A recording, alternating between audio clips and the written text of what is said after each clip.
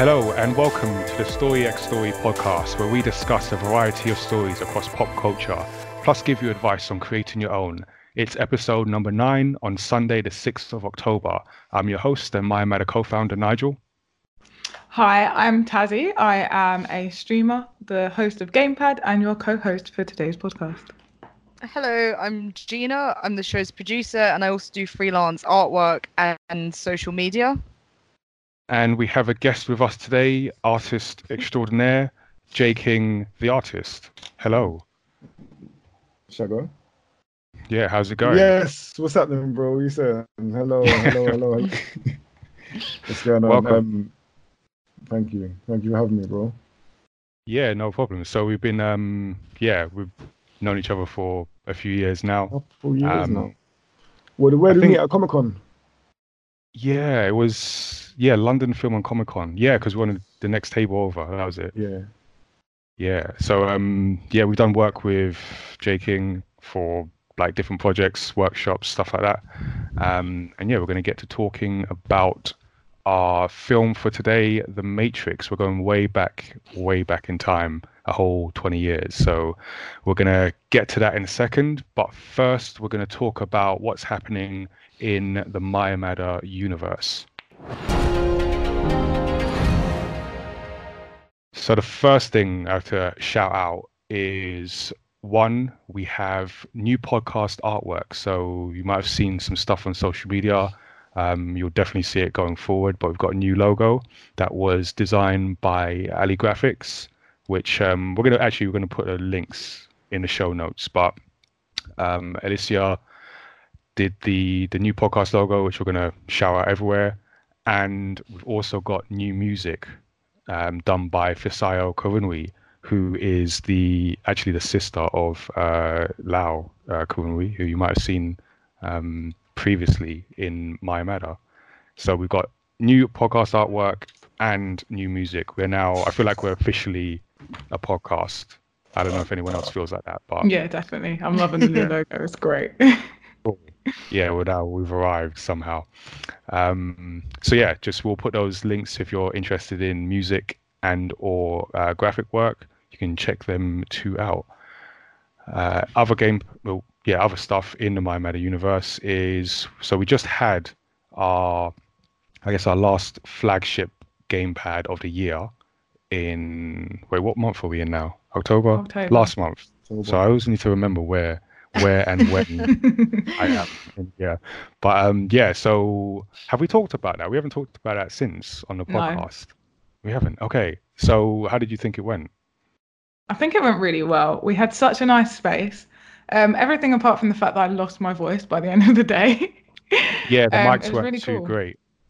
But yeah, so we did have our last gamepad. It was at Lambeth Town Hall, and by all accounts, it was really good. I was there, but I was kind of like, it always gets to the point when the event starts, I'm just tired, so I just want to find somewhere in a corner and just rest for a bit. Well, my friends said it was their favourite one yet, so that's a good sign.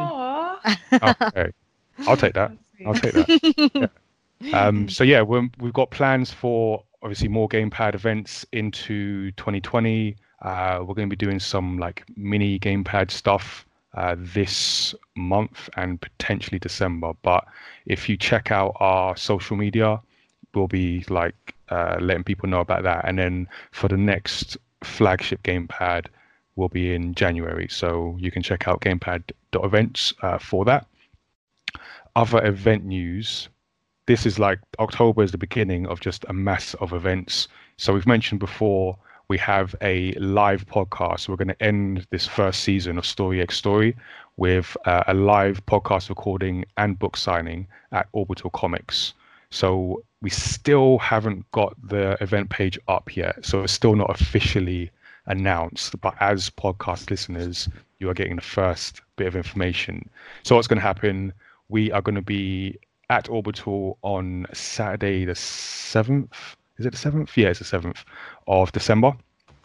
And it's going to be like a 2-part thing. So first part, we're going to bring the new Hot Lunch volume 1 story.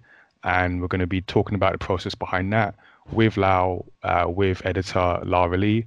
And then the second half, is going to be a live Story X Story podcast recording where we're going to be talking about some of our favorite stories over the year.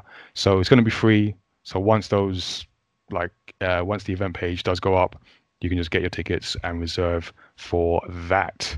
And then before that, so I looked at my calendar the other day, and so after this is the last free weekend I have in a while. So I'm going to the Lakes Comic Art Festival next weekend, which is near the Lake Districts.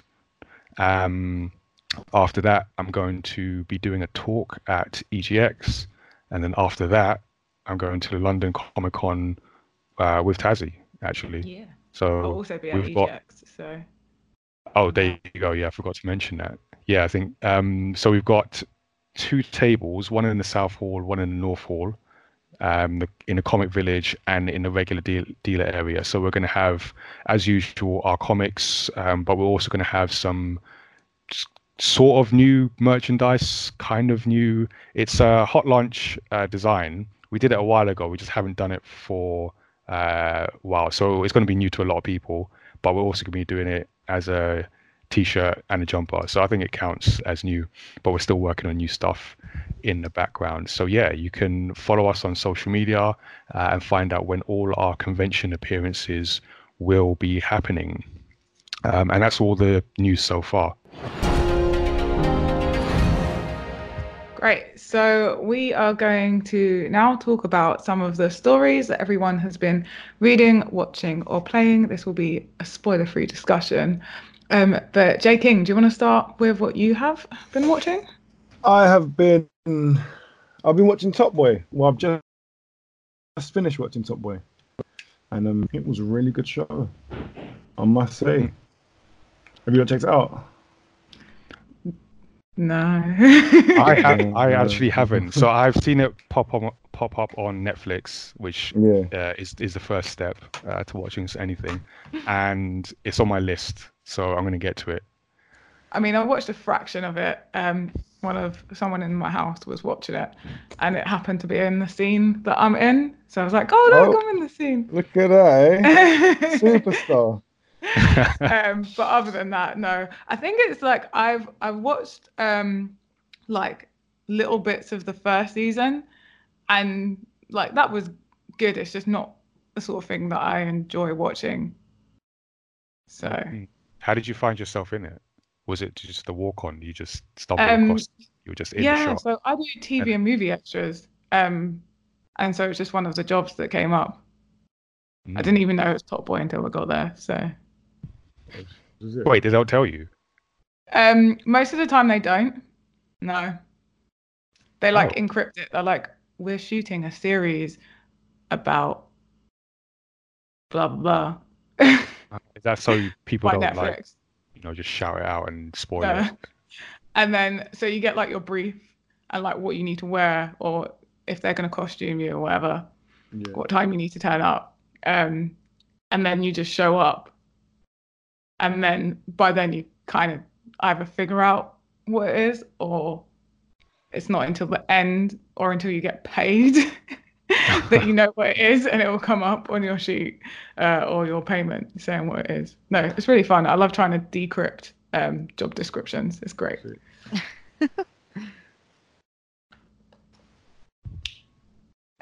Gina, what about you? I saw Joker, the new Joker movie, on Friday, which is the day it came out. So the cinema was like heaving. It was like the biggest screen in the whole cinema. And it was completely packed out. And I enjoyed it because like Batman's my favorite. Like obviously when we've done Marvel podcasts in the past, I've been like silent the whole time because I'm not that into Marvel, but I love Batman. So I was like, gotta see Joker. Joker's not my favorite like villain or anything by a long shot, but I was like, gotta see it. And I did enjoy it. It was really edgy and it was quite violent, and I'm really not into that sort of stuff. But I was like, just kept being like, it's Batman, you got to see it, you got to see it. And I did enjoy it. I thought, yeah, I did. Honestly, like before I went in, because I really don't like guns, and I was like, I'm actually going to walk out like halfway through if it gets too much. But I was like, no, you've paid for it. Like, just stick it out. And I did really enjoy it. I thought it was like the acting was so good, and like the whole story. I just felt sad the whole time, which was to be expected. With if you're doing a backstory for the Joker, he's obviously like completely insane. So you've got to expect some like tragic backstory for him. But it really works. I thought it was really good.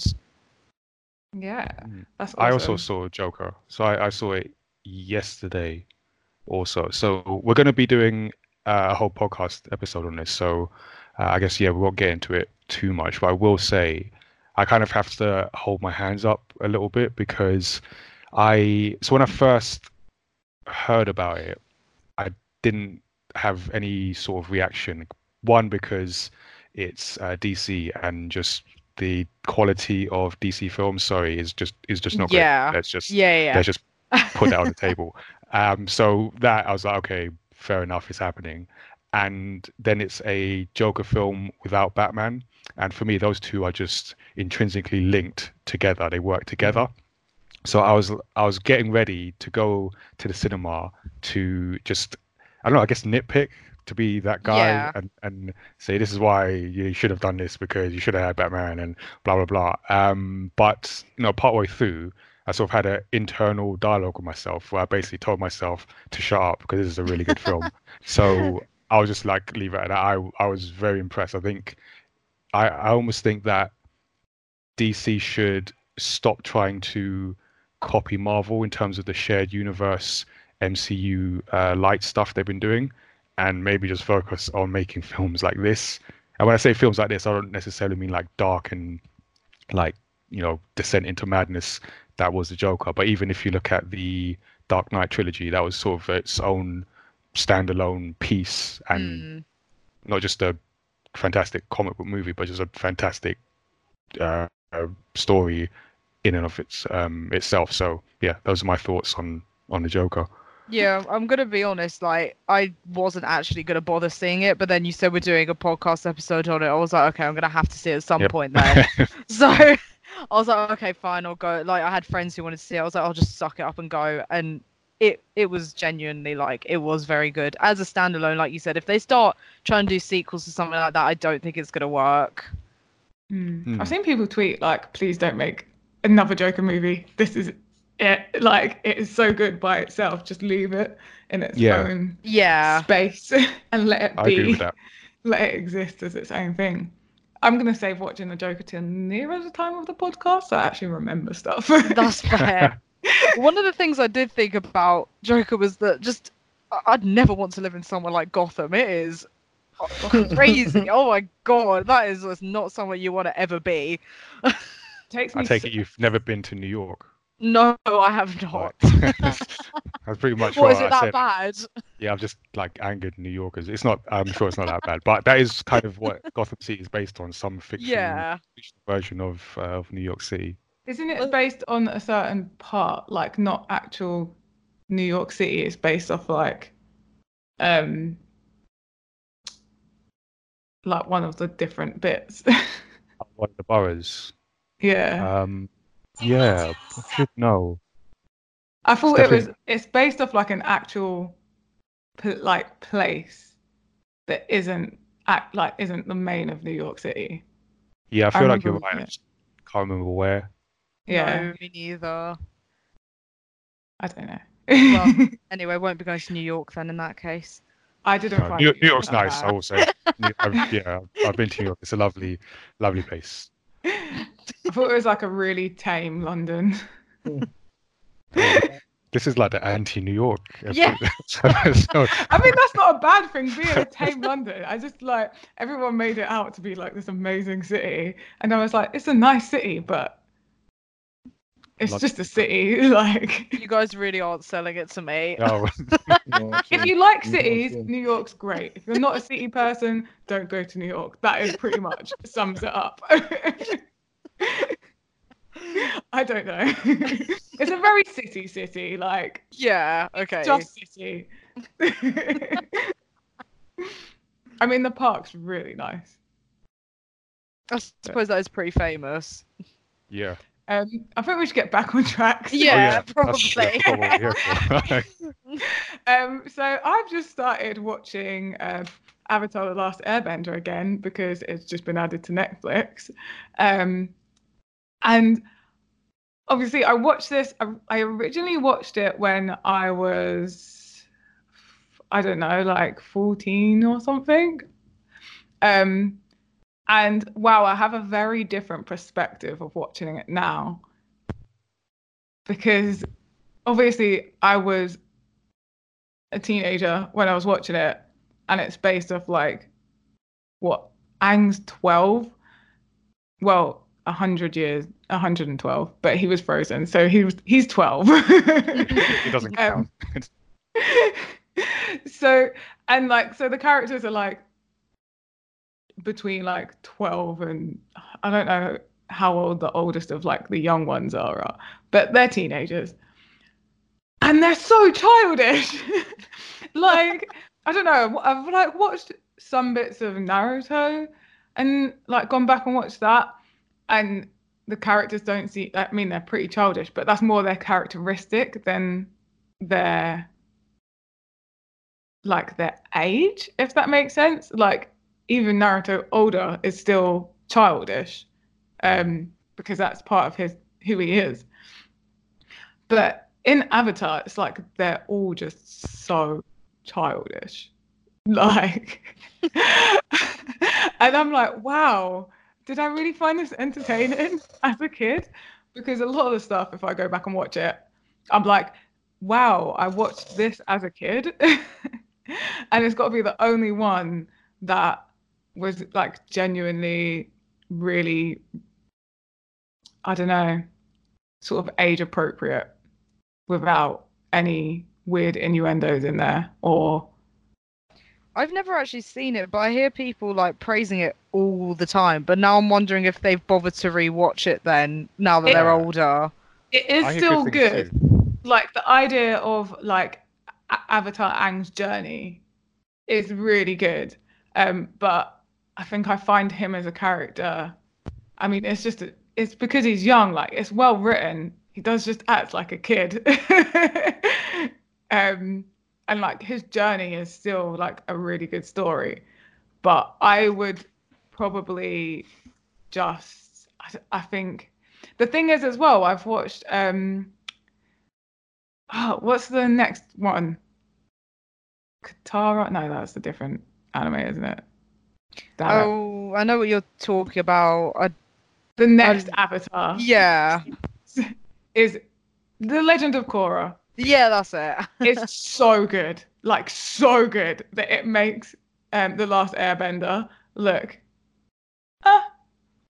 So, I don't know. Yeah, I am enjoying it. It's a nice, like, little put in the background. I've watched it all before. There's nothing I'm missing. But yeah, it's just really interesting watching it. And my favorite character is Zuko's uncle. Because he's just this hilarious old man who just doesn't care. He's supposed to be like some legendary warrior, but he's part of the Fire Nation, so everyone hates him as well. But he's like such a nice guy. And he's just so laid back. Kind of like those characters who get to an age where they just stop caring and it just like whatever comes out. Yeah. And there's this one scene, he's just like taking a bath in a spring that he's made into a hot spring using his firebending skills. And he's just chilling, and his nephew Zuko is just like, we're leaving, come on. And he's just like, come and take a bath, join me. Like, chill out. He's like, I need to find the Avatar. Like, my dad's not, basically, his dad's not going to accept him until he like finds and captures the Avatar. And he's like, we need to go. And he's such an angry, like, teenager. And this like uncle's just like, let's just relax. And he's just so cool. I love him so much. I mean, them two were my favorite when I watched it originally. But now just even better. They aged like a nice wine. I always like wonder if I watch things when I'm older, like will my favorite character change? And a lot of the time it does. But then like you'll find certain characters you're like, no, I still love them, and I can Yeah. see why. Yeah, definitely. But yeah, Nigel, what about you? Other than the Joker, what have you been catching up on? Yeah, so other than the madness of the Joker, I've been reading. So I've been reading Paper Girls because volume 6 came out recently, so I got that through. And I thought, okay, before I start on number 6, I will run through 1 to 5. So I've been rereading this series by Brian K. Vaughan, who also wrote another of my favorite comics, Saga, which if you haven't read, I highly recommend everyone go and read that. Saga. Yeah. But for Paper Girls, it's kind of it feels like Stranger Things before Stranger Things because it came out first. So it's this story about these 4 delivery girls in 1988, if I remember. Yeah, 1988. And they're out delivering papers on Halloween, and then they get caught up in this massive conflict between different factions of time travelers. So they basically, without giving too much away, because it's like the first, few pages of volume 1, but they travel across times and they're just trying to figure out what is going on. So yeah, it's that kind of adventure. But what I really like about it, a little bit like Stranger Things, you've got it's the dynamics between the 4.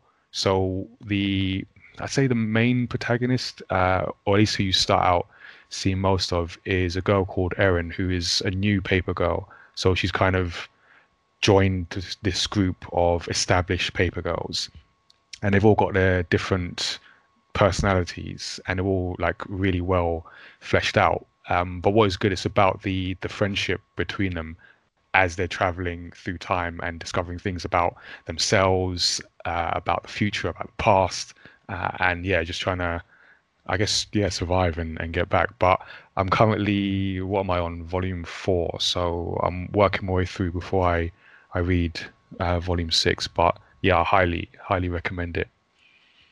I'll have to check that out. I really do enjoy Saga. I actually need to finish Saga, but Yeah, they want to break from Saga, so you've got time to catch up before they start again. I'm not sure when they're starting, but yeah, if you like Brian K. Vaughan's writing, then you'll like this.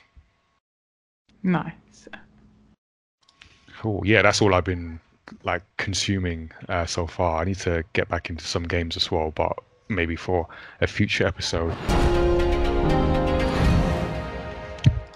So yeah, right. So we're gonna get into our main discussion, which is the Matrix. Matrix. Yes. So written and directed by the Wachowski sisters. The Matrix is so actually before we start, I just need to make everyone aware. So the reason we are doing this, and I'll be interested, well, always interested to hear everyone's opinions, but more so for Gina because Gina had not seen the Matrix when it Why are you originally came calling me out. out like I'm this? I'm Draw out, calling innit? I'm calling you out. I'm doing this live on recorded media. Because I think it's important. Well, one, because I don't know how you managed to I don't get know through either. 1999 without seeing the Matrix. I But know.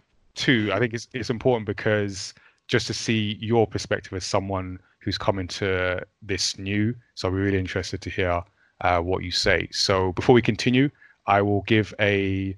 Do I really need to give a spoiler alert for the I mean, Matrix? Gina hadn't seen it, so Fair. That's So, true. Okay, I guess spoiler alert for the Matrix. If you haven't, Crazy. if you haven't That seen is it, where have you absolutely been? crazy. I don't know. Yep. Um, Also a philosophical alert because as I was doing the prep for this, it got deep real quick, and yeah, I just learned some stuff about philosophy, and it made me think in ways that the original film, because I was quite young, didn't make me think in at the time. So yeah, if you are into your philosophy, you are gonna love this, or you'll just be annoyed at hearing someone who didn't study philosophy talk about it. Either way. So I'm going to do a recap, but before we do that, let me just get everyone's opinion. So King, what did you think? Did you rewatch it, or I are you a member rewatched it yesterday and this morning. Okay. So what did you think then? What do you think now? Is it different? When I first watched Matrix, I absolutely loved it. I don't know, I can't remember how old I was in '99. I was like 11 or something. But I remember watching it. I remember doing Matrix in the playground. That is so cute. You know, like when someone throws something at you and you're like, what, let me Matrix this. So I'm just there bending my back. That was a real moment like that. So I remember that. And I remember like the slow motion, which they eventually called bullet time, and like Max Payne, as you put. But yeah, I absolutely loved it when I first saw it. Watching it again yesterday, obviously like the special effects, they're dope. They aged quite well. It would be interesting to see how it would look if it was made today. But I think some of the acting is absolutely terrible. Like, oh, interesting. Neo. What's I knew you were going to say that. Keanu Reeves is he's a really bad actor. Like, I guess because he feels more like an agent. He's so stiff, and he has this thing where he kind of just like starts talking to himself, and he just kind of murmurs and trails off with his trail of thought. But other than that, that's kind of trademark Keanu Reeves. He gets that a lot. It wasn't really work. He wasn't really doing it for me. Okay. But everything else, I loved it. I love the film. I do love the film. Okay. And I kind of watching it again now, like, I was able to really grasp the actual concept of it and the story, and that was really interesting. Like, how did you kind of fallen in love with Taz for that same reason. Yeah, I love it. I love like when AI takes over the world and you got to fight the machines. I love it. I love it. Okay, Gina, how did you feel? I guess because you came into it with maybe more expectations than having seen it. So, did it match up to what you had heard? To be honest, I think I'm biased because it's not really the type of film I'd usually watch. That's probably why I never saw it. And also, I think I was only like 8 or something when it came out. But it was still good. Like at first I was like, wow, these effects are still really good. And then like it kind of went on. I was like, they're not actually that good. Like when his like face started changing, I was like, oh, it's gone a bit downhill. But like it was good. Like the story was really interesting, especially for something like 20 years ago when AI wasn't really that big of a thing. I thought it was a really cool concept for something back then. Obviously now that sort of stuff's really oversaturated. So it was nice to see them do something kind of before its time, I guess. So I thought that was interesting. Yeah, I guess for you, it's kind of like seeing something that was at the time groundbreaking and since has been done and built upon. But it's like, so you're kind of comparing it to today. It made me laugh though that they kept being like, we're like 100 years in the future, and they had all these like futuristic setups, but then all their phones were like cord phones and like giant brick Nokias and stuff, and I was like, this is the future.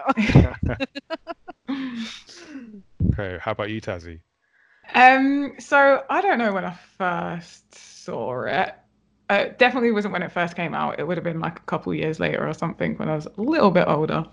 And I remember understanding the basic concept of this film. And rewatching it, I understand so much more. Okay. And I'm going to touch on what Gina said as well about the technology. And obviously, we're watching it now, but it made me think of something like Star Trek and the technology they would like showed back then, and how not too far off some of it is to now. And obviously like some of it's way futuristic, but like they just had the most like brick technology in the Matrix. But I was looking at the monitors. Matrix actually set in 99 though. Yeah. Because remember, he was like, you think it's 1999, but it's actually... Do you remember? It's 100 years later. Yeah, 2199, was it? Or 2099. So all their. I'm not talking about while they're, in the I'm talking about when they're in the real world. They have like these computer, like their screens. I'm like, what? They didn't have like proper monitors. I'm like, did no one use their imagination making this film? Some big facts to the back of the screen. Yeah. Yeah. Because they didn't look like anything that sort of I don't know. It's hard. It's really hard to think about it because you have to try and put yourself in like when it was made, like the shoes of when it was made, without like thinking about what we have now. And you're like, but could they ever? Did you really think that you'd be using this kind of technology in the future? Yeah, it's that kind of hindsight issue. Yeah. Like. It's not even kind of like, oh, that was an interesting idea of what they could use in the future. I mean, we now know that's nothing what it's like, which I feel like you can get that with some films. They're like, they have something that isn't how it's gonna look or looks, but they had some imagination there. Yeah, I get that. And it looks cool, and you think, oh, okay. Would have been interesting if we'd gone down that route. But other than that, like, I mean, it's a minor detail, but it was funny. It was the one thing I remember thinking while I was watching. But yeah, I think it's more relevant now than it was. And also I used to think the film was about Neo, and then rewatching it, I was like, it's called The Matrix because the story is about the Matrix. Like everything about the story is about the Matrix as a thing rather than the characters living in the Matrix, if that makes sense. Like you could have any characters, it wouldn't matter. It's about the Matrix. It's more like a commentary on like the system that they have or that they're all stuck in. Yeah. Okay. Because there's one line, and I was thinking about it, and my mom pointed it out as well, by the agent that interviews him. Agent Smith. Is interviewing Morpheus, and he says about he wants to get out. Yeah, but where does he want to go? Well, he's just as locked up in it as everyone else, as the humans are. That's how I thought. I was like, wait, he's an AI, or it's an AI, and it feels just as encaged as the humans do, but kind of from a different side. Wait, was Morpheus meant to be an AI? No. Okay, I was like, did I really miss something there? I doesn't understand this film at all. I just wanted to know, like, why did they keep going back into the Matrix though? Like, if there's agents that are trying to kill you, just stay in your ship. Do you know what I mean? All the trouble came when they went back into the Matrix. Neo almost died. Morpheus almost died. Yeah, but aren't they trying to defeat? We're gonna. Before we get into a deep conversation, because we're going to get into a deep conversation, let me just recap the story for the maybe 1% of people who don't know yet what The Matrix is. 1 in 4 people haven't watched The Matrix. Is that a true stat? That's what I've got for the conversation. Yeah. That is true. We're just taking that sample. All right, so The Matrix, we have... So Trinity is cornered by police in an abandoned hotel, but quickly overpowers them and flees the scene, pursued by mysterious suited agents.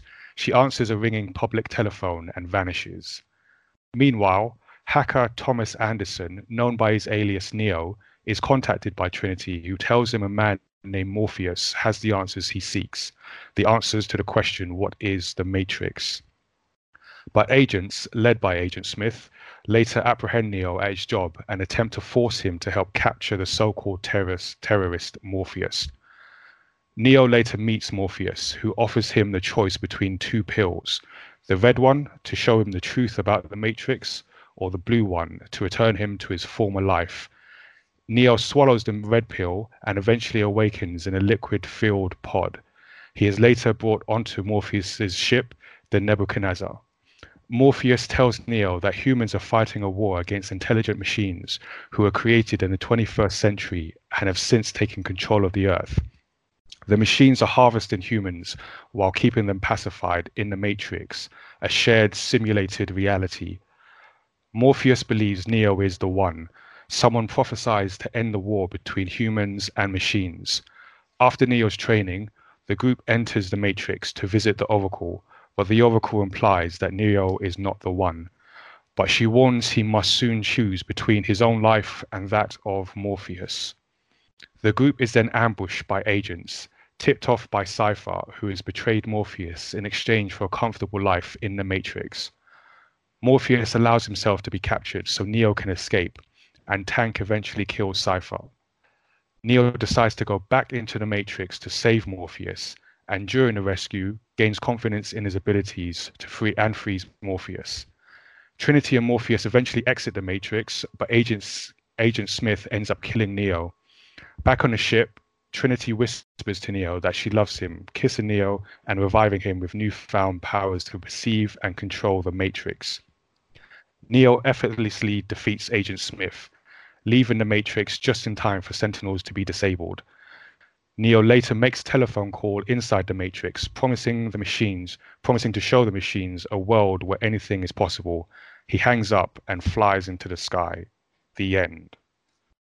So, like you said, it's been 20 years since its original release, and it's just interesting to, I guess, hear people's first take on the film and how they feel about it now. I know for me, I don't think I watched it in the cinema at the time, but I do remember getting it on DVD, and I think that was like one of the first DVDs I had, because we were sort of in that time sort of transitioning between standard definition TV and HD TV, and DVD was like leading that charge. So I remember getting this on DVD and just being like really impressed with the film at the time.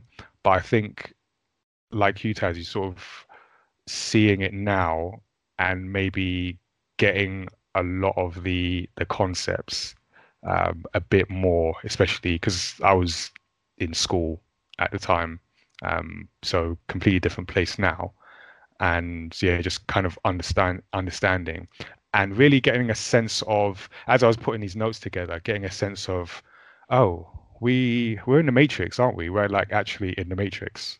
What do you guys think? Well, we are actually in the Matrix. We, me, you, everyone talking right now. Are we in the Matrix? That you chose the pill and you just can't remember. I wasn't given a choice. No one's given me any pills. But I don't think remember so. That when you take the pill, that you don't remember that you've taken it. Yeah, but before you've taken the pill, you also have no concept of that you have a choice. Yeah, I feel like maybe my mind again. Yeah, I know we're all born, like in the Matrix. We're being harvested right now, maybe. I feel like I made a choice and decided not to. I feel like there are lots of versions of the Matrix conceptually in the world, and I feel like all of us on this podcast have, for at least one of those Matrix, chosen the red pill, because we've all taken creative or non-conventional career paths. Okay. And in a lot of ways, I feel like that is literally the same as taking the red pill in the Matrix, because it's just a whole different mindset, and it's just a different understanding of everything. But not like necessarily, I feel like the Matrix is good or a bad thing. But in our lives, not a good or a bad thing, just a different thing. Yeah. Like a lot of people are going around doing things the conventional way, I guess.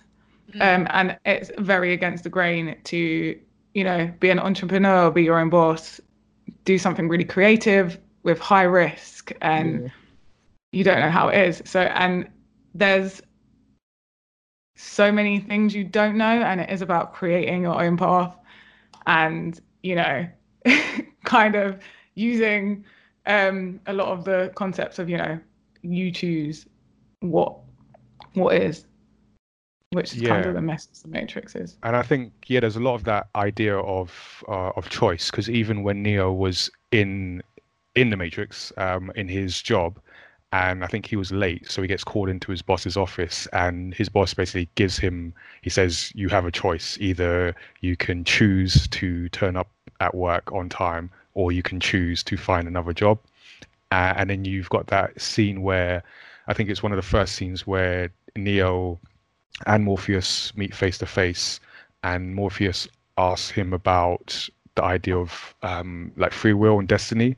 And I think Neo was saying like he doesn't believe in fate. That was it. He said, yeah, fate. He doesn't believe in fate because he doesn't like the idea of not being able, you know, not being in control of his destiny.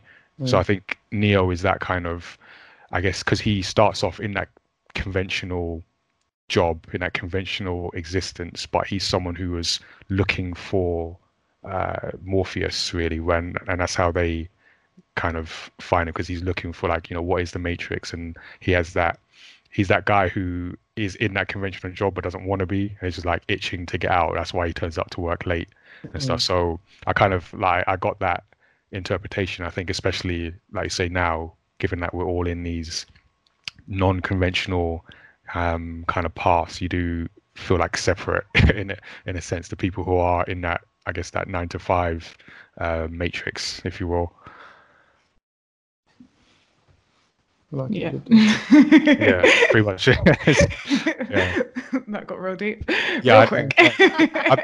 this is just the beginning. This really made me think. So I'll give you another thing that made me think was so I didn't really pick up on this at the time of like first watching it, but because when Neo's like out of the Matrix and they're going through that training and he's fighting Morpheus, and Morpheus is telling him things like, "Stop trying to hit me and hit me." Exactly. Yeah, that exact line is what I was getting at, where you kind of like, you know, something, but it's a difference between knowing it and like believing you can do it. And I feel that so much since sort of, because I worked like 9 to 5 for a number of years and then left. And in entrepreneurship, you have this idea where a lot of it is like what you believe. Like, you have to believe, like, if you want to do something, if you want to, whether it's a project or you want to work with something, you want to make something happen, like, a lot of it is just, you have to believe. And you can read books, you can, you know, watch YouTube videos, you can go to seminars or whatever, and you can get the information and you can know. Like, I get it all the time. Like, people will tell me, oh, you should do this, or, you know, you should just do that. Like, I know, but then you have to believe you can do it. And that when Neo makes tries to make the jump and fails, it's like because he doesn't believe he can get to the other side. So I felt that was a theme that I missed first time around. I definitely get now. And I guess when he sees the Oracle, and then she's like, "You're gonna have to make a choice between saving, or what was it, between, I can't remember, between Morpheus and his life." Yeah. So again, another concept of like choosing, that idea of like you're in control of your fate, maybe. Yeah. I definitely think I'm in the stage of when Neo has like started to grasp the concept of what he can do in the Matrix, but hasn't quite had that like epic moment when he can just do anything, with myself. And like, I often feel it's like I know it and I kind of believe it, but it's just not enough, you know. I've just got to hit Morpheus. You need to talk to Morpheus, because he has another line as well where he says there's a difference between knowing the path and walking the path. And that was another where I was like, oh wow.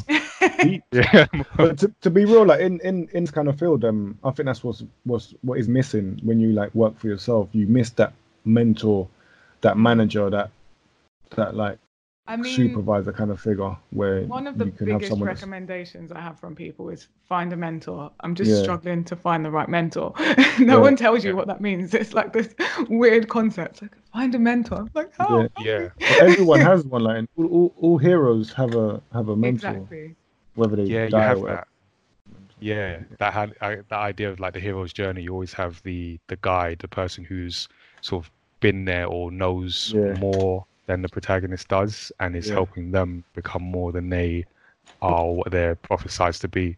They've got the knowledge and you got the power in it, and Yeah, I yeah, definitely think essentially, The Matrix is less of like an entertaining film and more of a like a self-development. yeah. Can be seen like that actually. You can put that on like a workshop and just like Yeah. be taking notes. But yeah, what I felt what they did really well is because there's a lot of exposition in the film because you have to explain what are the rules, the Matrix, what is the Matrix, like who is Neo, like who is Oracle, all these things you have to explain, but yeah, they do a good job of kind of conveying that information in a interesting way and through action as well because it is also even like at the time was a really good action film, and it was kind of classed as sort of the thinking man's action film because there were these like deep concepts in there, but like the special effects were amazing and the action, the fight scenes, everyone actually trained like to put together those fight scenes and everything, so it had both of those elements to it. And even like someone mentioned earlier, the sort of the cultural phenomenon there was where you had things like the phone. So I know the phone now today looks bricky and dated, but I can guarantee you, like I know at that time everyone wanted that Motorola phone. Like everyone wanted that. Everyone wanted whatever glasses that Morpheus was like pinning to the bridge of his nose. Yeah, so, and there was a lot you almost overlook it because it's so in the culture where a lot of the things that we're saying like now, even the idea of like the Matrix, even though it's a phrase that obviously was used before then in different texts and things like that, but in terms of like mainstream in it, like saying the Matrix, the idea of the red or blue pill, like everyone knows what that means. Like even so, like Gina, maybe even if you hadn't seen the film, you might have known some of the like the concepts of the red and blue pill and what that means in Oh terms of yeah, like it's yeah. hard to not know at least the red and blue pill. Like even if you've never seen it, you know that. Exactly. It's just those things like it say, or even the idea of bullet time, where I remember playing the Max Payne video game for anyone who's played that, and that was a whole game built on bullet time, where you had the power of your character was to slow down time, so you can do those cool like jump shots, like in the Matrix. So there's so much from this film, like as well as being a a great film, was that it was able to shape culture like going forward. Definitely. It's like what King said earlier about being in the playground and like, doing a Matrix thing. Yeah, I think we've all been there. yeah. I But may have it's tried that a something few times. yeah, it's something that's still there. Even down to like the big long jackets, black jackets they wear. Yeah, You'd be like, oh look, someone's wearing a Neo coat. Like yeah. it's not just a long black leather jacket, it's Neo's It's coat. Neo's coat. It's definitely Neo's coat. I put a trademark Well, on that. that game I mentioned before, that Danganronpa series, they've got a similar concept in one of them, and it's the program they're in is called the Neo World program, and I had no idea that was a Matrix reference until I watched it last night, and I was like, oh, that's where it Okay. comes from. Yeah, you kind of see how like deep in it is in Yeah. the culture. I Yeah. think it's so deeply integrated now that Definitely. there's just things we don't even recognize. yeah. Like that red blue pill has become like a meme, and Yeah. yeah, and I'm sure like people haven't. I mean, I don't know actually in it, but yeah, it's just become a meme. Loads of memes that come from that really. Well, Nigel, when you did the the new podcast logo, is it intentionally supposed to be like the red and blue pill? Oh wow! I didn't even. Oh, shit. No, it wasn't, because we had Whoops. multiple colours, didn't we? Yeah, and then I just sent them over, and that was I feel like I messaged back to say that those colours were like the ones, whatever we do, they're the Yeah, colours. because they're really good colours. Yeah. And I was like, is this intentional? Like, did you notice you were No. doing that? Or Maybe you should use that going forward. Wow, It's it's just like deeply so deep in integrated. there. Didn't even notice it was coming out in our logo. Man, okay.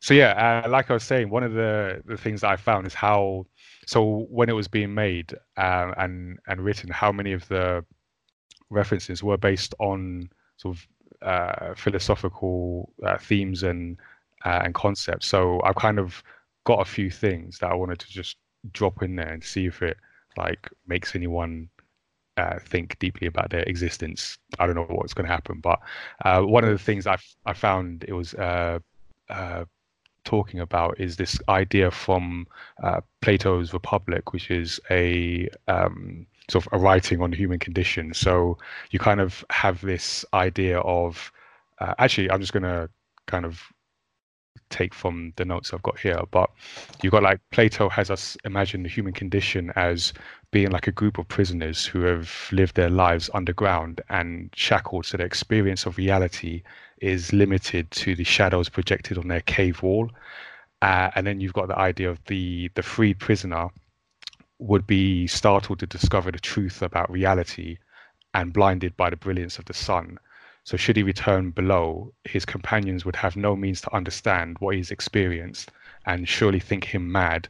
Leaving the capacity, the captivity of his ignorance is difficult.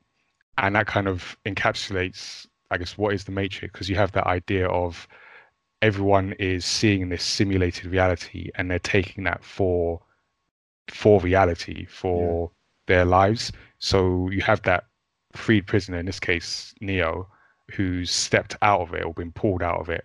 Yeah. And there's this moment where he first wakes up when he gets sucked out of that pod, where he asks Morpheus, like, why do my eyes hurt? And Morpheus is like, because you've never used them. And like, he's been underground this whole time. He's never actually looked at the real world. And that was one of those moments that just made me stop and think about, again, that's why I asked at the top, like, are we in the Matrix? Are we all seeing this simulated reality and we have no idea what is actually out there? You know, to be fair, yeah, Morpheus kind of took the piss. I think like he should have showed Neo a picture of what it was going to be like on the other side, just so he had more of an idea. Well, just he to kind of, soften it. yeah, he kind of threw him into the deep end, and next thing he knows that he's there, he's in a pod, he's naked, he ain't got no hair, he's got tubes coming out of his back. He didn't really explain that's what it was going to be like, and I think like Good point. I would have liked to have known that, because I would have been like, bro, this is where you're telling me to go, and now I'd rather just stay where I was, mate. Really, you would I have thought just that. Yeah, as soon as you But get in then- there, he's in a flipping, he's in a, all of it, obviously, Like I an don't know. incubator He's in the thing. incubator. What his mom, his family, his friends, everyone he's left behind, the girl with a rabbit tattoo, like, it's just, he didn't even So- bring a They never suitcase with him, existed. innit? So I'm saying, So I had the same thought, like, oh my God, he like didn't know. But then I think that's part of the journey. He made the choice. So if you had any doubt in your mind, yeah. then you shouldn't have taken the red pill in the first Yeah. place. Like that But was it's the the way idea. he Like, do you explains want it to to know him. the truth? It's not, do you want to be comfortable? It's, do you Yeah. want to know the truth? And and he you did say can't- that all I'm offering is the truth. yeah, and you can't say, well, it depends if I like it. You know? I get that, but it's the way he kind of rode up with his fancy leather jacket on and stuff. Like that wasn't what it's like when we actually get here, bro. Like these people are trying to kill us all the time. He wasn't clear about that. Yeah. I just think there's a couple He of did things. he could've- suggest it though. I mean, he but don't forget as well at this point, Neo had been captured and tortured, innit? captured Yeah. by the agents and had his mouth whatevered and a Whatever. bug inserted in him that he didn't realize was real, woke up and Yeah. it turns out it was real. So Yeah. He's been through a lot of stuff. Yeah. like you kind of, it's like, well, if this is the light of it, this is without knowing the truth, then it's going to be something that's pretty, messed up. And I think Neo's so desperate to know something else from what he's currently in. Yeah, and that's his character, really, isn't it? Yeah, and he does adapt to it very quickly. Yeah. Like, freakishly quick, to be fair. Yeah. He didn't like plummet into insanity. He was kind of a bit shocked and taken aback. He's like, all right. Oh, he did throw up. There's that too. But that was really normal.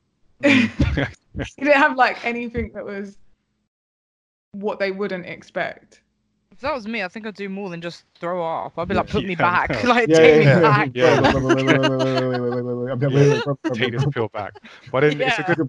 it's a good point you make, because you had the character Cypher, who is like that representation of, oh, if I had known what it was, maybe I prefer the Matrix. And I like that you had, because everyone around like Morpheus is basically just like a fanatic in a sense, and everyone around him kind of believes.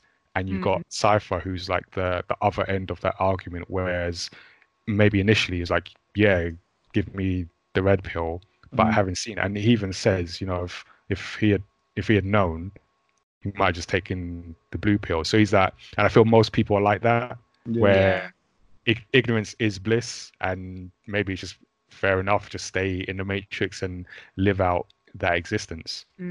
I definitely feel like that in my real life. I don't know. I feel like Neo in some ways sometimes. When I was like leaving school, and everyone's like, go to university, and I knew from like being like 15 that I never wanted to go to university. And then the only option was like, you can work in retail then. That's literally the only thing that exists. And you're like, really? Surely there's more out there? And, as soon as I left school, I was like, there's got to be more to life than everything that I've been told. And luckily my mum's like fairly entrepreneur. Yeah, my mum's entrepreneur as well. But she was going through similar changes at the same time. So she'd done some stuff on her own already, but really a big jump and a difference. But anyway, so here's me just leaving school, and I really was like Neo. I was like looking for something different. I didn't know what it was. I didn't know what that truth was. I just knew that there was more, and I was missing something. Yeah. And then like an opportunity came to me, and like basically opened me up to financial education and entrepreneurship. And I mean, my mum like listens to lots of podcasts. She's she's been doing property from since I was young, really young. So she's always listening to property podcasts and entrepreneur podcasts and things like that. And so they'd always been subconsciously going into my mind. So that's probably why I was searching for something. But then something really spoke to me, an opportunity, and really spoke to young people. And then from there, I was like, oh my God, everyone needs to know about this. But approaching people, they're like, no, what, like so scared and timid, and they just want to stay in what they know. You got to approach people when they're like, that's the thing where you got to find people when they're ready to have that conversation.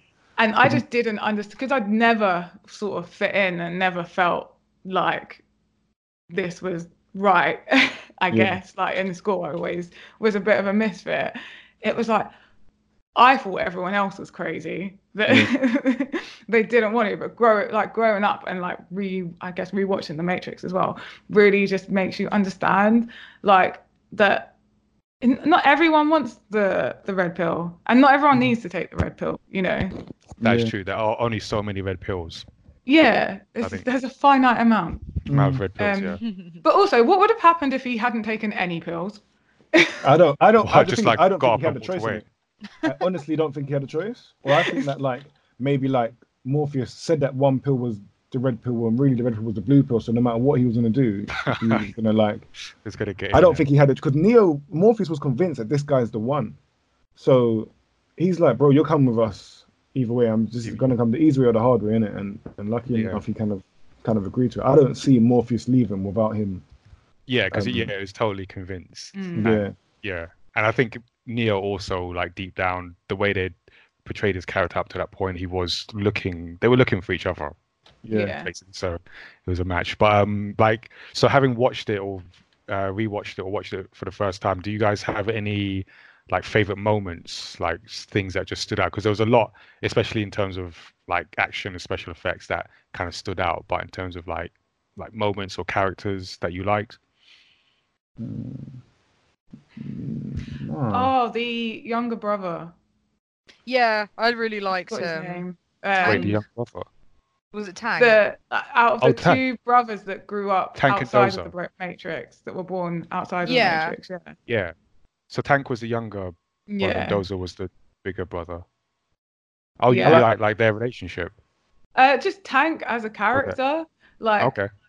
he was so such an optimistic character and just such like happy-go-lucky in this world that is like what. But as well, I feel like there's a reason for that. He was never in the Matrix.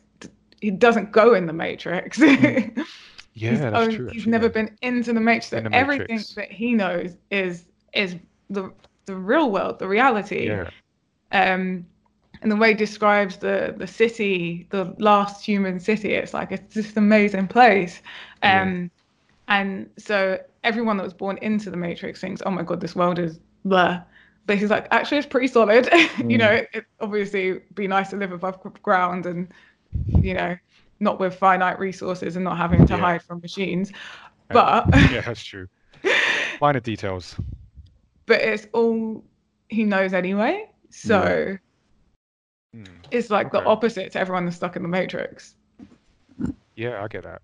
What about you, King? Do you have any like favorite moments? That kid that was eating porridge.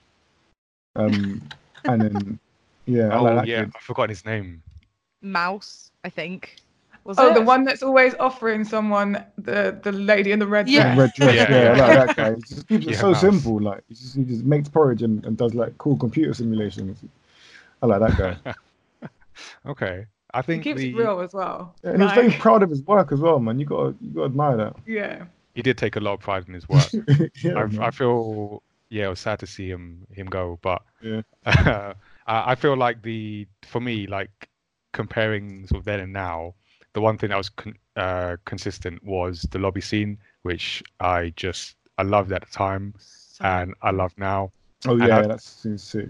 Yeah, and I think just obviously like the action of it and the choreography of it and just the coolness of it, but also it's like the moment in the film in Neo's journey where he goes from sort of unsure to like, no, I'm going back in. We're Yes. getting Morpheus. Just kind of him as a character sort of stepping into that belief and believing he can be the one to get Morpheus out from these agents. So I liked it for like initially I just liked it because it's just a cool scene, but I liked it for like two different reasons this time around.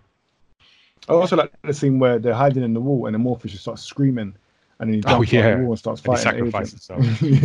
Yeah. I love that scene. He's like, ah! I never understood like why he had to scream before he jumped out. Yeah. But I guess he just hyped himself up so much, like I know. screaming and he's gone. It is. Yeah.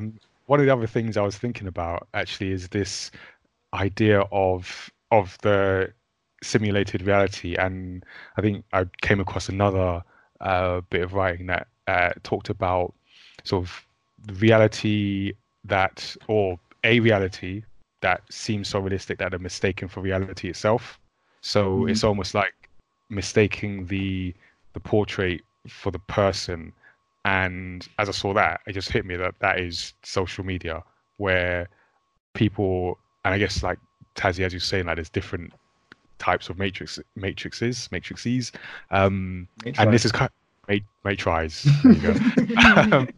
And this is one where you have this world in social media where people are constructing their own reality that to look on it you think is real, and it impacts on you in a real way, but it's not real.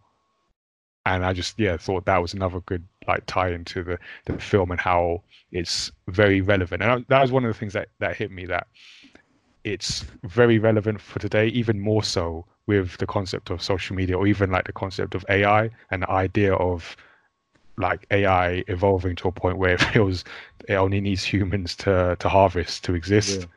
and no other reason. I feel like again we're kind of stepping into that, in different ways. That's why I'm scared of the self-service machines at Oh, wait. Yeah, that's where it begins, though. That's I where it I begins. refuse to use them. Yeah. You know what? I think we should all refuse Yeah, to use the because self machines, because that's how they get you. that's how they rise up, and then now they've got that thing where you can just pay with your face or But whatever. They're on us. also, this is my concept of it, because I hear a lot of people that are like, oh my God, the machines are going to rise against us. Yeah. But even in the Matrix, they mention this. It's because we're just, as a whole, more bad than good. That is true. That is, don't get me wrong, that is true. But if- these are machines that if we as humans make. as a global concept we get better, and then we have AI, then we won't have that problem. We'll live in harmony with the AI, because they won't be thinking, oh my God, you are literally we need to cull you. I think the machines are going to do it. You're regardless. destroying this earth. It's the same concept of like the animated Godzilla. You sound like a bit of an agent right now, you know. Yes, humans need to go. No, I just like the idea of everything and everyone living in harmony, rather than it being an us and them always. But they're not. They're machines. But they're still them. They're AI, which means they're sentient. They've become sentient. Bloody got you. So they're now an us. But that's the idea. That's the idea of AI, and the concept that I think when AI is like portrayed in such a negative light, that what if AI happens and it's not bad, and they're actually like better than us, rather than the worst version of a worse version of us, if that makes sense. That's cool. Yeah. And it's like the idea of like the animated Godzilla on Netflix. Godzilla evolved from whatever, but it's actually like a way of, and then the Earth prefers Godzilla over the humans, because Godzilla creates a new environment that allows life to breathe and isn't destroying the Earth. They need to make that film where maybe AI can live in harmony, because when they portray it in films, it doesn't end well. It doesn't usually end well. It never ends well. So I feel like we are kind of filled with that idea to fear the coming AI apocalypse in some form. We're made to fear like any new intelligence, aliens, AI, anything. True. Maybe they can deal with that in a future film, because so obviously, like I said, one of the reasons we're doing this is so Gina would have to watch The Matrix, because that just had to be corrected. But the other reason is because there was the announcement of a fourth Matrix film, which is, I think, set to start filming early next year, and it has one of the Wachowski sisters on board, with Keanu Reeves and Carrie-Anne Moss. So with that in mind, I don't know, we haven't talked about the other two Matrix films in the trilogy, but are you excited to see another Matrix film, and what would you expect? No, I wasn't excited. I haven't watched it. I've watched one of the other two, but I wasn't excited for the Matrix trilogy or the sequel when they came out. Okay, what about a fourth film? No, not really. Not at all. No. Interesting. How about? I don't know why I wasn't interested in the sequel as well. I really liked the original, but something I don't know what it was. Yeah, I think the sequels they sort of get criticized because it got very philosophical. Philosophers, I can never say that word. Philosophical. You know what I mean. We're gonna edit that out. But yeah, and to say that. Yeah, we'll get an AI machine to fill in that gap for me. So yeah, just lots of exposition and talking, and maybe it didn't get that balance quite right. So I think, yeah, I don't know, is everyone else excited or not so excited for a fourth Matrix film? So I haven't watched the next two in the trilogy, but I have them because my mum was like, "Is there a next one?" I was like, "Yeah, there's two more," and I was like, "Okay, I'll get them because they're only like 50p." She's like, "Yeah, get them, and we'll watch them."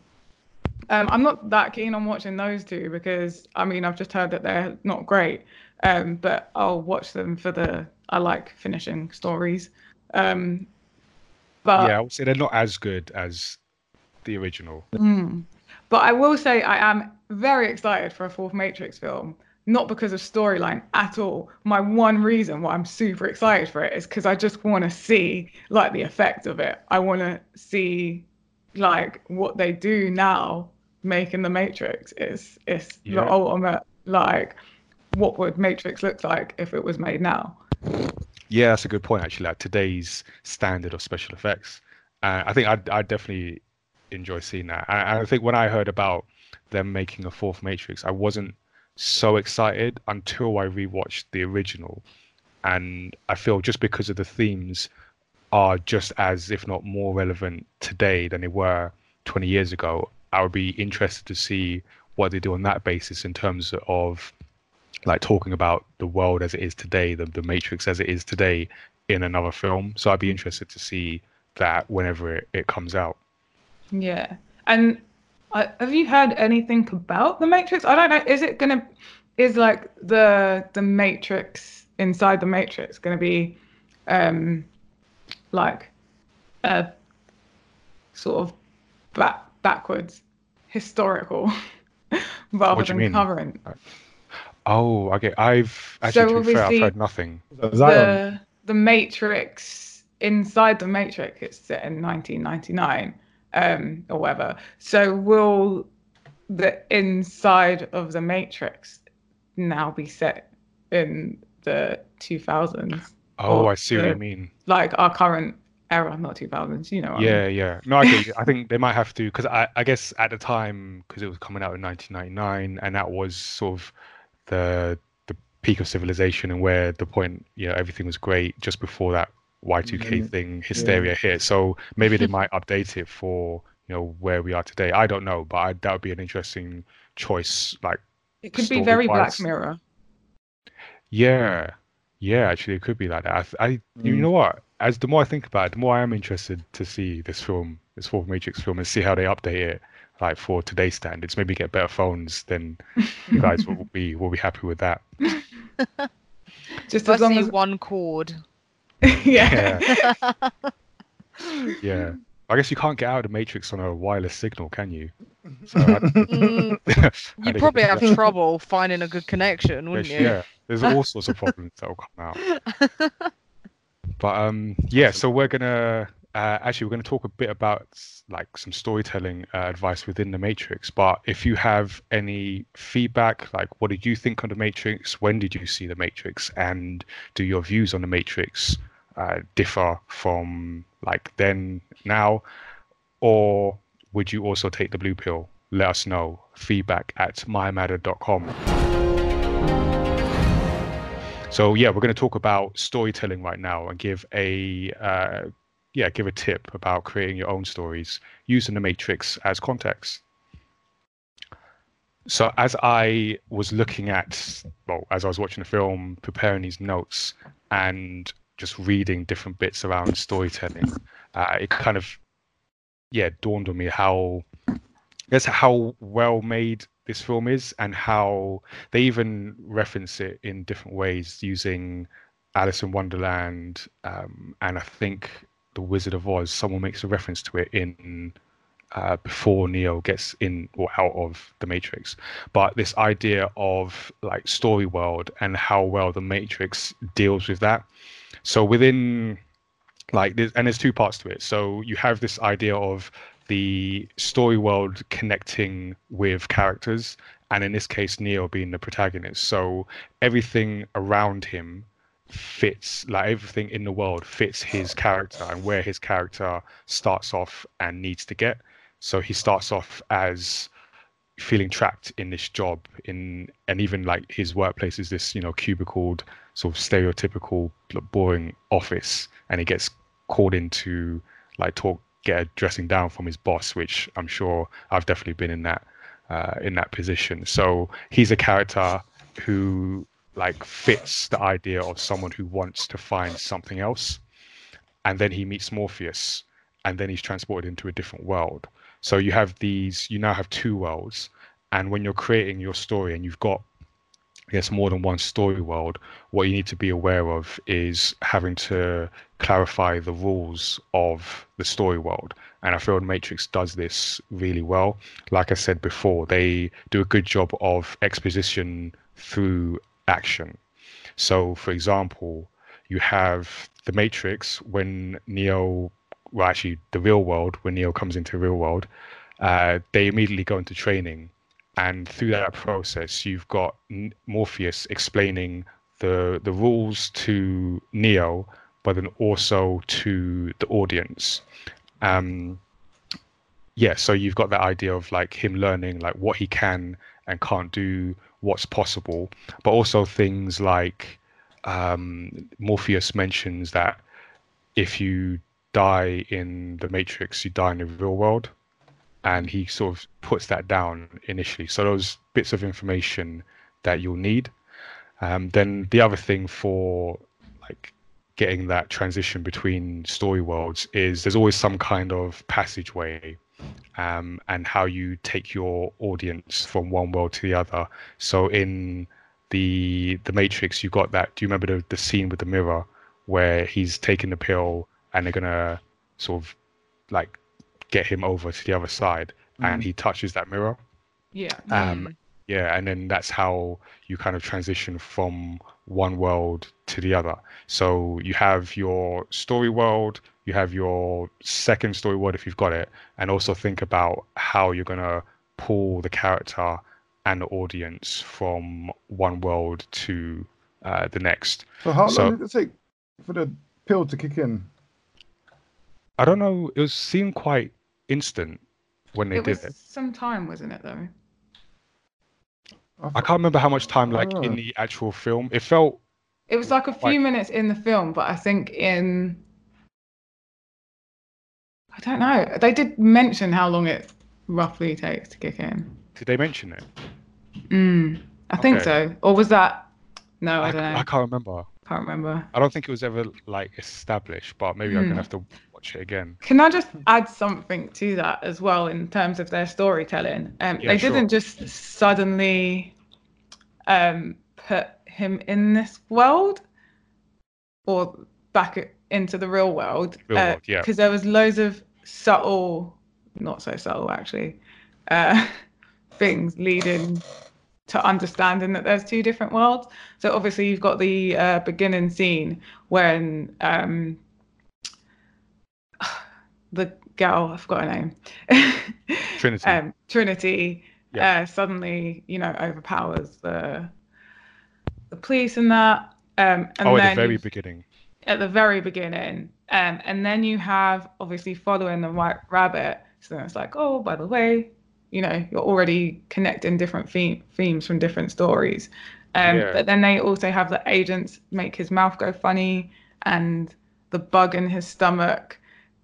So these abnormalities are being added already, so that when he does the mirror thing, it's not like sudden. Shit's going on. That's true. And actually, what's really good about that first scene is it makes you ask a lot of questions, but it doesn't necessarily tell you. Well, it does tell you everything, but because you don't have the context at the beginning, it gets you intrigued and it makes you kind of hungry for answers, kind of like Neo. So when you see Trinity, you see her basically just take out like a bunch of policemen. She's like jumping in the air, like suspending gravity, it seems. She goes to the phone box and she disappears into the line.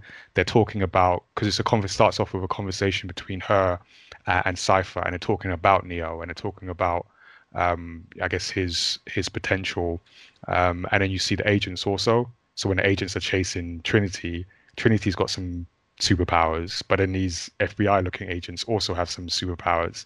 So at that point you're just like, what is this? I'm interested, but what is this? So by the time Morpheus comes in and explains everything, it's not boring. It's not like a information dump. It's like, oh, actually, I wanted these answers because you just caught me so well at the beginning. Yeah. And you're So always sort of yeah, relating to Neo. Like the yeah, bit where he wakes up and he's kind of like, was that a dream or was that real? yeah, yeah, exactly.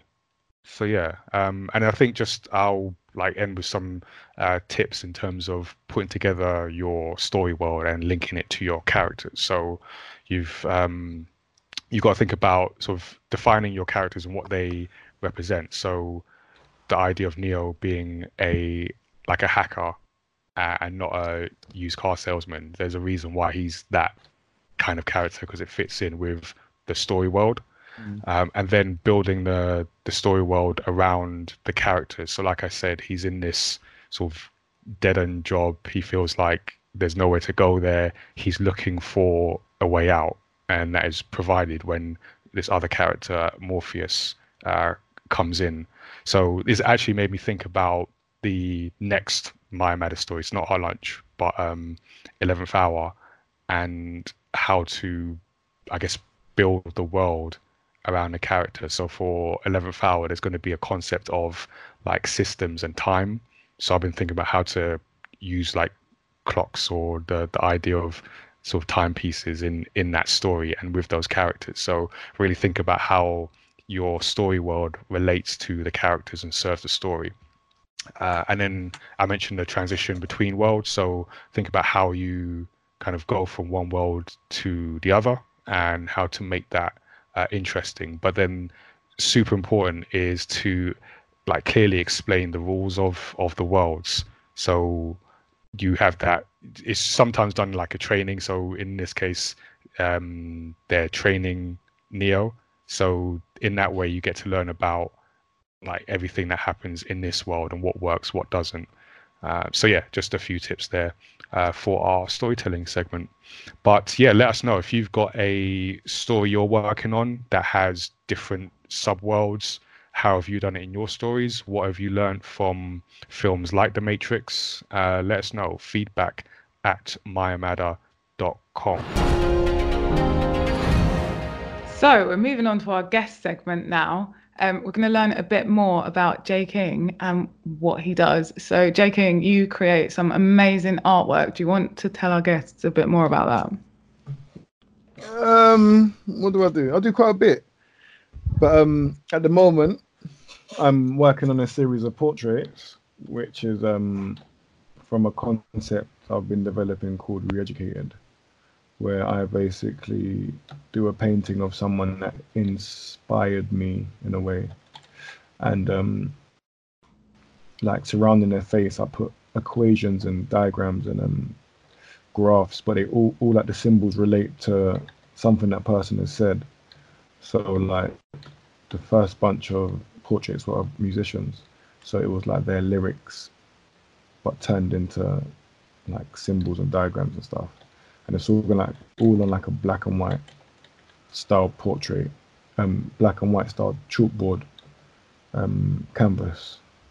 Yeah, that's kind of what I'm working on at the moment and what I do.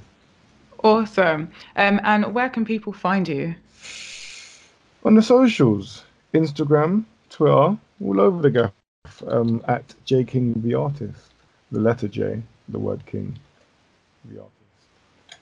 Great. We will have links in our show notes. Next up, we have some questions from our listeners. So the first one is from Nabalim on Instagram. Why is it such a cult classic? Because of the Matrix moment. The Matrix moment. Matrix, the bullet timing. That one bit where the first one where he just like flips back and you're like, whoa. Yeah, he dodges the bullets. And I think like there's so many films and shows and cartoons and games that following that took a lot from it. Like Max Payne, for example. Yep, Great and game. all of those. Then loads of other games had like bullet time and slow motion. I think that was like a really important part of it, and also the story of the artificial intelligence taking over is a story that you can always retell. But I think they did it in a really clever and it's a really different way. Yeah, I think that like for me, why it's such a cult classic is that I guess different reasons. So you have the idea of you always want your film or your story to be about something, and The Matrix is about something very deep that sort of stays with you after you've watched it. And I think the themes in it, like I say, are like really relevant. They were relevant then, they're relevant now. So I think that really helps if like a story stick with you and stay in the culture, especially when it's a commentary on the culture. And I just think like the production as well, like we've talked about some of the production in terms of like wardrobe, in terms of the technology that was used, the phones, the cars that were in there, the idea of what was the oh, you mentioned the bullet time, like how just everything about the film just filtered into the culture and stayed with it, and it just made it like last. I think because it's cool. Like that's basically what I'm trying to say. You can watch it at any point and it's still cool. Like I mean, it's not aged perfectly, but it's aged pretty well. And like you said, the themes are still relevant, and I think they'll always be relevant. There'll always be some form of the Matrix or something we can, relate it to. And because it was pretty well done. It had sort of loads of different things in it that are cool. It has a cool storyline. It has complex themes, as well as you just see someone shoot stuff. Always good. And loads of different types of people can watch it. Yeah, and it's like literally everywhere. Like, the fact that Max Payne is a game that's completely built around something that was originally from the Matrix. Like, you can literally use it in any concept and make it work pretty much. Yeah. And I think everyone likes the idea that there's another reality out there somewhere, whether that is I think that's plugged scary. into something. I don't like it. That's terrifying. There's a choice that we can make, be like, maybe not that we're directly plugged into something, but like I was saying earlier about like entrepreneurship, or just that your life as it isn't necessarily what it's going to be tomorrow. Yeah, I get that. So I think it just really sticks with people, So the next question is from Kawaii Prince MH on Instagram. Do you think Keanu Reeves portrays Neo well? And if yes, do you think any other film star could be better? King, you were saying something about this before we started recording. I feel like you've got something. What did I say before we started recording? I think it was something along the lines of Keanu Reeves is not a good actor. I don't want to put words in your mouth or anything. But, Oh, you want me to get yeah. What's saying that, eh? All right. Keanu Reeves is a terrible actor in The Matrix. He's very stiff and he trails off, and he just kind of yeah. I think he's just a really poor actor in The Matrix. So you know what's interesting about that? So I don't know if you guys know, but Will Smith turned down this role to do Wild Wild West. That was a terrible decision. Yeah, I guess, looking back, it was a terrible decision. But it kind of made me think. And I feel that, so Keanu Reeves does have this, like, he's a wooden actor. He's not a great actor. He doesn't have amazing range or anything like that. But I feel in a way he would be better. He's better in this role than someone like Will Smith would be. I have to agree.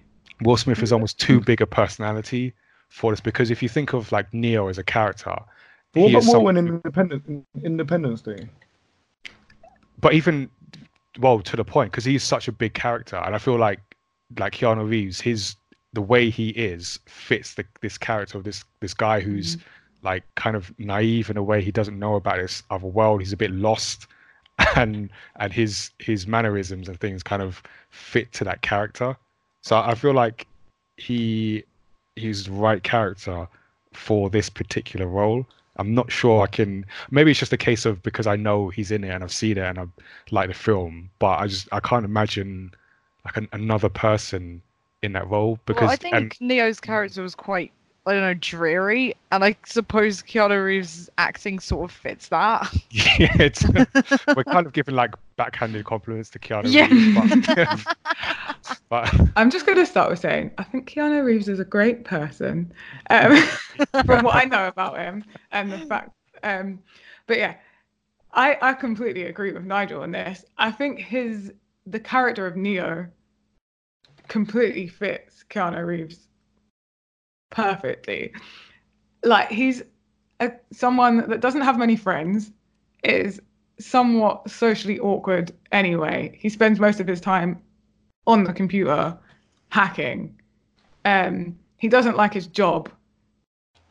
He's just a dull person in Yeah. terms of he doesn't do much. He has his one focus is just finding Morpheus. That's How what about Will and I Am Legend? I'm really going for it for Will here. you were man. just saying Yeah, you're I'm like, I really want going Will for it. Smith. I I'm don't going think for it. I don't think Will Smith can act without adding flair to the character, and that is definitely a good thing. And I don't think it would work with. I will give you some hope though, because I think in this new Matrix film, what they could do is have Neo be some kind of mentor figure to the one, Mm. which maybe could be Will Smith. I'm just offering that as some kind of hope to you. Yeah, maybe like hold on to that. Okay, that's what I'm gonna hold on to. Is that somehow Will Smith Oh. is gonna catch him as the Fresh Prince and turn him into the one. Amazing. So the next question is from Linny381 on Instagram. Who's your favorite character and why? We've kind of answered this. Has everyone answered I this yet? didn't give an answer. So, ooh, you know what? I don't know. Who's my Great favorite? answer there. Yeah. Yeah, that's the honest answer. No, wait, I'm gonna mentally run through all the characters. All right, you know what? I really like Trinity in this, but I'm gonna give another shout out for Cypher. Even though he does a terrible thing, I like his character and I like that character being in the film to provide like a balance to the argument of like this discussion around freedom and is ignorance sort of bliss, should you take the blue pill rather than the red one? And I feel his presence in the film like helped make it a better film. So I'm gonna go with Cypher. Okay. I like Morpheus Maybe as controversial. well, actually. I'm a I thought he was like a good dad figure, I like seeing that sort of stuff. Yeah, and it's funny like Lawrence Fishburne does actually now play a dad on Blackish, so he kind of found his role. He's got that like dad role going for Yeah. him. I'm gonna add a secondary favorite character to my earlier favorite character. The agent, is it Agent Smith, the one that Yeah. interrogates? Yeah, because I kind of feel You sorry empathise for with him. him. Yeah, and I Oh my like God. I You're a feel flipping like robot. that there is a chance, I mean, I haven't seen the other two films, but hypothetically, if this was its own film and there was a next film that hadn't been done yet, that like it could side with the humans, and because they want the same thing ultimately, it's just been bred to hate humans. That's all he knows. Mm. He There's thinks real Morpheus is sympathy a for Agent terrorist, isn't it? Smith. Yeah, Hmm? she's got sympathy for Agents, Agent Smith. I've Did got not expect sympathy for like for artificial intelligence. all beings, anything that exists. I'm love I'm someone everyone. that likes to look at it from, maybe their point of view once in a while. Mm. So Okay. love from me most of the time, unless you really annoy me. Cool. I think that's all our questions. Just a reminder that if you do want to send in any questions or any feedback, you can contact us at feedback@myarmada.com or on social media at myarmada on Twitter, at myarmadatees on Instagram, or at Tazzy on both. Cool. So I guess all that's left is to thank our guest for joining us today. Cool. Thanks for being here. here. Having me. Thanks. Cool. Yeah, it's been a good discussion. Like, I don't know, I'll be interested to see like what people think about the Matrix and are we in the Matrix? The answer is yes. So, but yeah, so we've come to the end of the show. The podcast, as you hopefully know, is released first on Patreon, then 24 hours later on SoundCloud, now Spotify, and maybe iTunes. We're not sure how we've submitted it. So at some point it's going to be on the Apple Podcast directory. So yeah, you can support us on Patreon if you want to get episodes early. And we promise at some point we will be bringing opportunities for Patreon backers to help develop the show. So you can also check out our stories. We are storytellers. I write stories at myarmada.com/manga. We have our next story, Hot Lunch, coming out next month. And we also are working on the follow-up or the story that's going to follow on from that, 11th Hour. So you can check all that at myarmada.com/manga. And again, stay tuned for tickets to our live Story X Story recording and Hot Lunch signing event at Orbital Comics on Saturday, December the 7th. We'll be with special guests Lau and Lara Lee. And we'll be also announcing a way that you, person listening, can be on the show with us, assuming you're available on that day and also near London and other terms and conditions. But yes, you can be on the show with us. So our next episode is going to be about EGX. We're going to be recapping the biggest video game show in London, I think the UK, and discussing the latest video game stories with a round table of guests, including rapper and fellow manga creator Shaudo, video game presenter Shay Thompson, and Twitch streamer Rose. How I messed up four-letter word, but I'm just going to leave that there. So yeah, that's going to be coming soon, so stay tuned for that. Our email address is feedback@myarmada.com. You can check us out and feedback on anything we've discussed today. Go to soundcloud.com/StoryXStory for past episodes too. Thank you for joining us. Bye. Peace.